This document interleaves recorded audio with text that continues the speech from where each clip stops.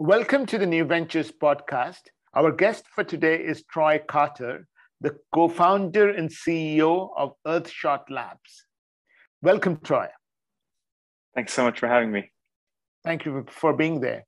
Troy, let's start by saying that you say that Earthshot Labs is committed to ecological regeneration on a planetary scale. One of the things I find inspiring is the way you describe how your business can help in restoration of degraded landscapes. Let's say a community organization in the Aral Sea region reached out to you. How could you help them?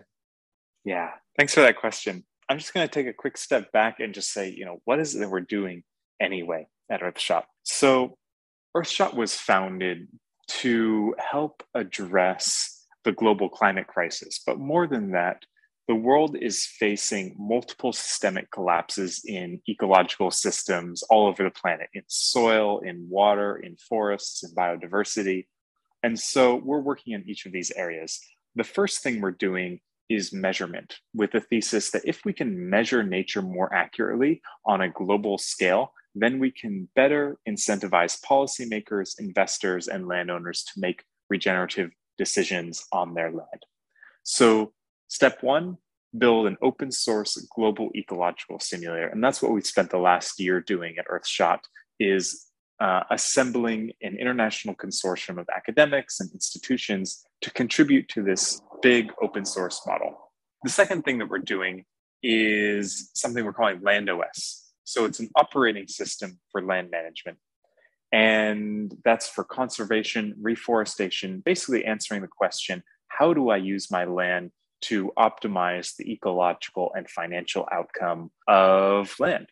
And so that's for policymakers, investors, landowners, indigenous groups, NGOs, everyone who has agency over land. And the third thing is realizing this isn't just a software problem. We actually need to deal with like real trees and real water systems. So we're doing on the ground operations, starting with a 17,000 hectare reforestation project in Panama and expanding internationally over the next year to Brazil, Australia, Mexico, Costa Rica, and a whole bunch of other places. So maybe we just take your question again, like, okay, so there's this group of people in the Aral Sea, and maybe not everyone listening knows the situation in the Aral Sea, but it's this big lake that essentially went dry from sort of ecological disaster and policy decisions based on water use. And actually, turns out this is not a solo case. The Owens Dry Lake in California, where you think we would have sort of sane water policy, is also one of the biggest point sources of pollution from dust that comes off this dry lake bed now. So what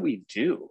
One of the tools we're working on is to simulate water systems all over the planet. So what are these short small interventions like check dams, swales, reforestation, little reservoirs, beaver dam analogs to actually go implement low-tech operations across massive landscape scales to actually restore water cycles.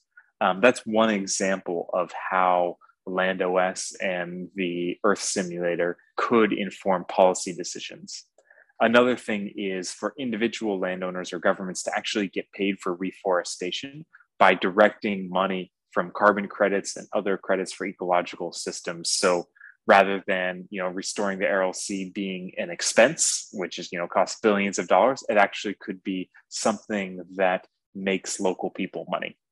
So happy to dive into any of those subjects into more detail. Thanks, Troy. We will dive into each of these topics in a little more detail. But what I found most inspiring in what you said, which is that this agglomeration, if you may, of open source academics and organizations coming and building low-tech solutions for water and nature regeneration. And I think that's really sort of mingling of the two worlds is what I find most inspiring. But let's start by talking about helping local people get paid for the ecological stewardship. How can you make that possible?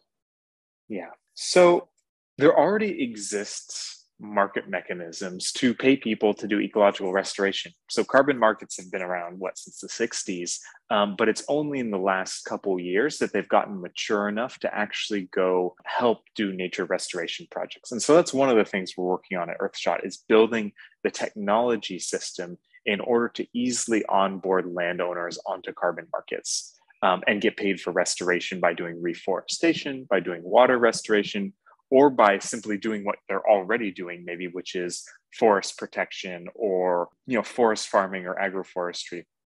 So one category is sort of active land restoration, where you're taking very degraded land, making it a new forest, putting it into conservation. And another is avoided deforestation, where, okay, so it's an indigenous group in the Amazon and they have 50,000 hectares and they already actually have really great land stewardship. We can start paying them to keep doing what they're already doing. Just help us understand how the carbon markets help paying them what they're doing. Yeah. If you can do that with an example, please. Yeah. So large corporations have mandates or pledge compliance from their shareholders or their ESG programs to say, I want to put $1 billion into offsetting my carbon emissions or ecological footprint.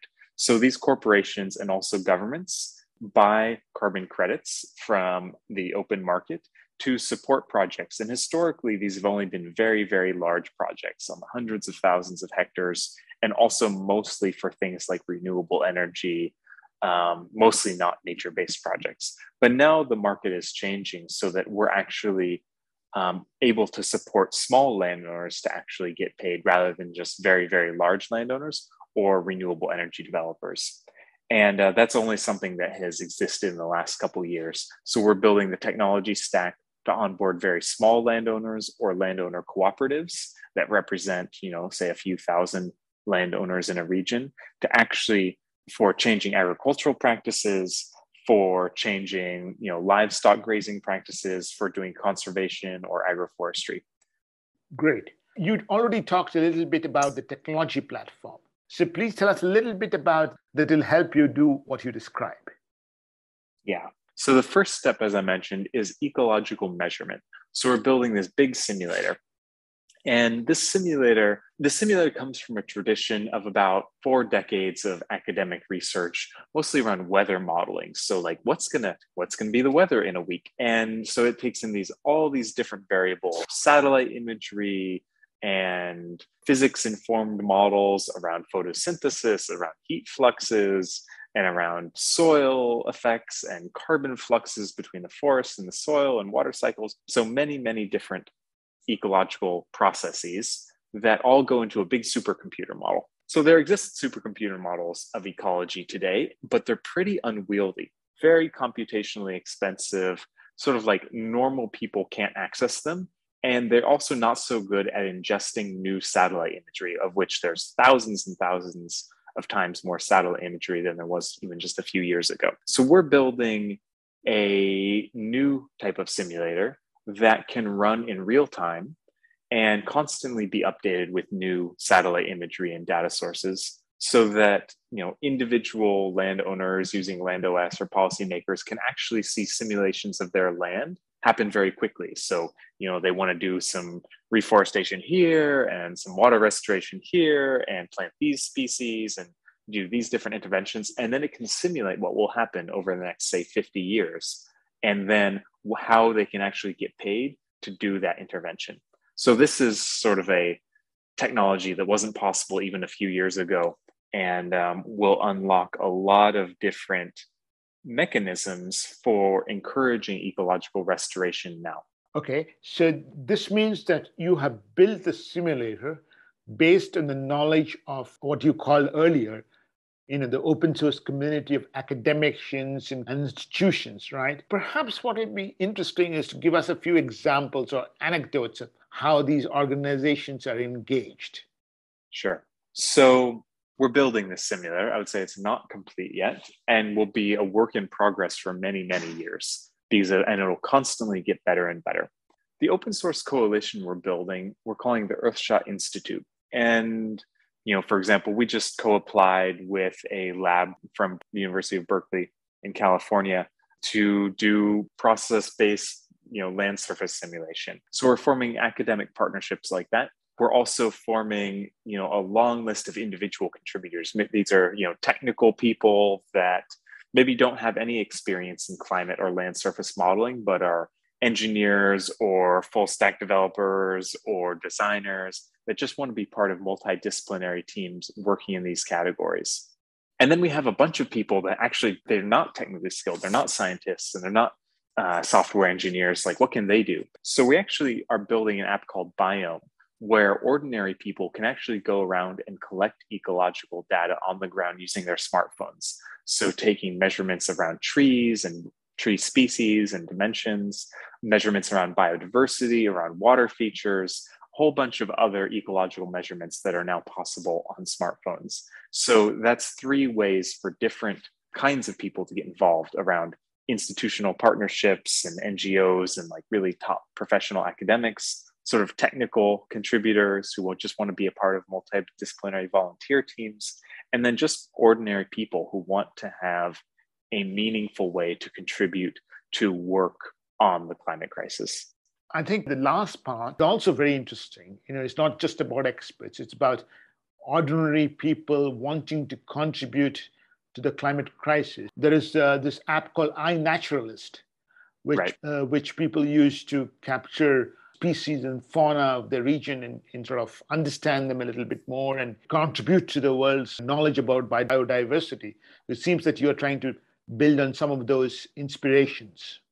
Correct. Yeah, iNaturalist is sort of the top example of an app that helps people identify what species is in an area. One additional thing that we're doing is saying, okay, actually, the information that people are collecting is really important for our scientific understanding of the world, and that we can actually go build models that actually help land restoration projects get off the ground by getting money, by lowering verification costs of the actual impact of projects. So both being sort of like, a fun app for citizen science, but also something that's really deeply meaningful to understanding the planet. So that's something that is very beautiful that we're pioneering now. And in the future, we'd love to have this be more like a game. You could imagine 500 million 10-year-olds running around and taking pictures of trees and listening to bird song and having that be incentivized in a game or through financial incentives for project verification. And I think that would be pretty cool. Yeah, obviously it'll be very cool. In order to take the next generation, the younger generation, back to nature, we have to use modern technology. But one aspect of your model, which I wanted to still get into a little bit more detail, is how do you reduce verification costs? The whole idea of that, which we talked about at the beginning, the community organizations getting paid for doing ecological stewardship, which they are doing anyway. The whole thing boils down to what you said just now, which is reducing verification costs. Yeah. And maybe I still couldn't get that completely. Totally. So here's a quick case study. Right now, if you want to have a verification of a carbon project, it costs like $100,000 to $200,000. You pay a professional consultant. Maybe they're from Norway or the EU or the US. They fly to the project site. They spend a couple of days doing field plots, which is taking tape measures and measuring trees and very manually assessing how much carbon is on the land. And that's a pretty antiquated, expensive system. And we want to give the power back actually to the local people to use their own smartphones, or we send them a smartphone, collect fraud-proof data. So, collecting images and training data needed to actually run a verification event at scale on their land that costs them nothing. And that it will be a big game changer. Okay, I get it now. It's a matter of doing things which you are already doing in other contexts, which is helping people provide data without the need for travel to be able to automate and lower the verification costs. I think that makes perfect sense. So I think this is an opportunity for us to kind of sum up the progress that you made. When did you start on this project or the business? And then, what is today, almost end of this year? What is the progress that you have made? Yeah.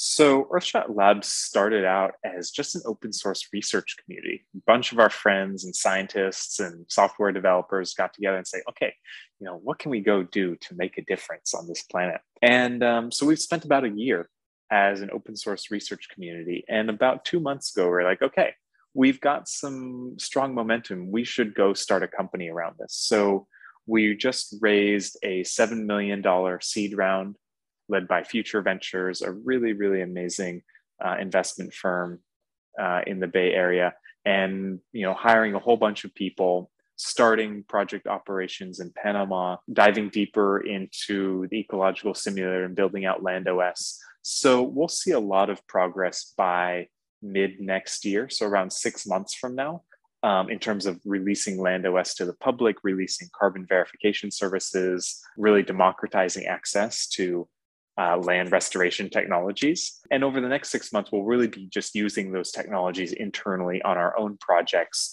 to make sure that they go smoothly, to make sure it's really easy for everyone on Earth to use, where there's super low barriers so that even small landowners can participate. So that's where we are now.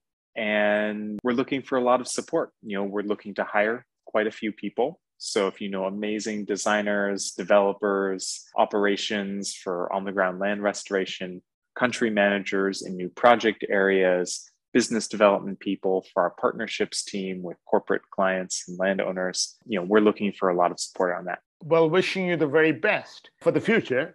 But my next question is really going to be a little bit about the past. I know, Troy, that you were also involved in a business that manufactures timber items to be used in construction. Is it safe to say that your interest in nature came from there? And can you please tell us a little bit about that business? For sure. So Rhizome is the company they're referring to, and manufactures bamboo engineered lumber, mostly out of Southeast Asia, although we're now planting in Florida and other places. And that's a good example of a scalable technology to the climate crisis. We need climate positive alternatives to wood, steel, and concrete. And bamboo's a really great new crop to grow that grows very, very quickly. It's super strong and makes an amazing piece of plywood and other building materials that can click into the existing construction industry in the same format as wood.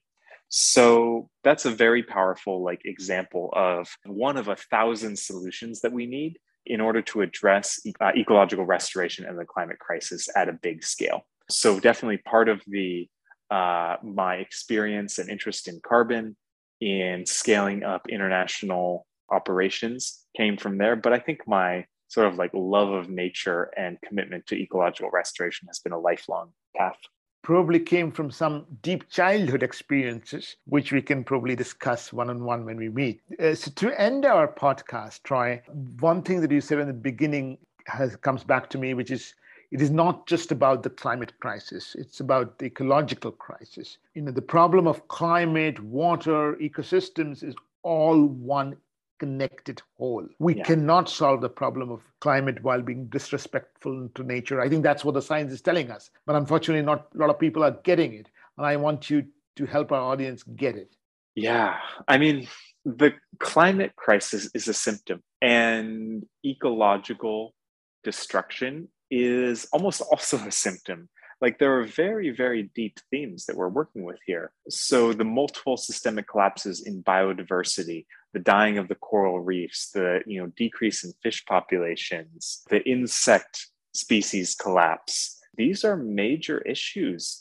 Cutting down of all the old growth forests, massive wildfires and disruptions in water cycles on a very local water cycles as well as planet scale water cycles. These are real issues that have long timelines. But the thing is, most of the destruction has actually already happened.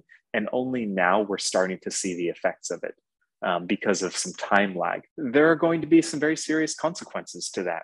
And so, yes, removing CO2 from the atmosphere is an important aspect of addressing some of the harm that we've done.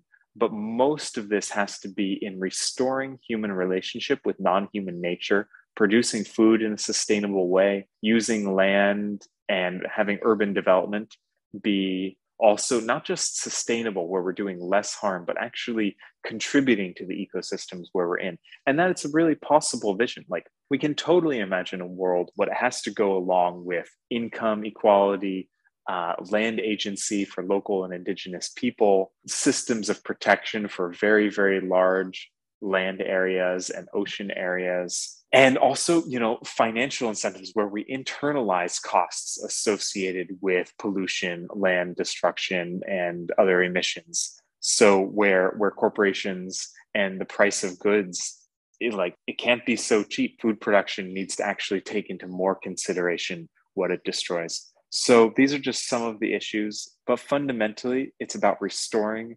relationship with non-human nature. And we are part of the ecosystem, and humans can reclaim our position as a keystone ecosystem species, as one of the animals on this planet who performs a very beautiful function rather than sort of being a destructive force. We can get our position as a keystone species which performs a beautiful function instead of destroying it. What an inspiring message that is, Troy. Thank you very much. Thank you.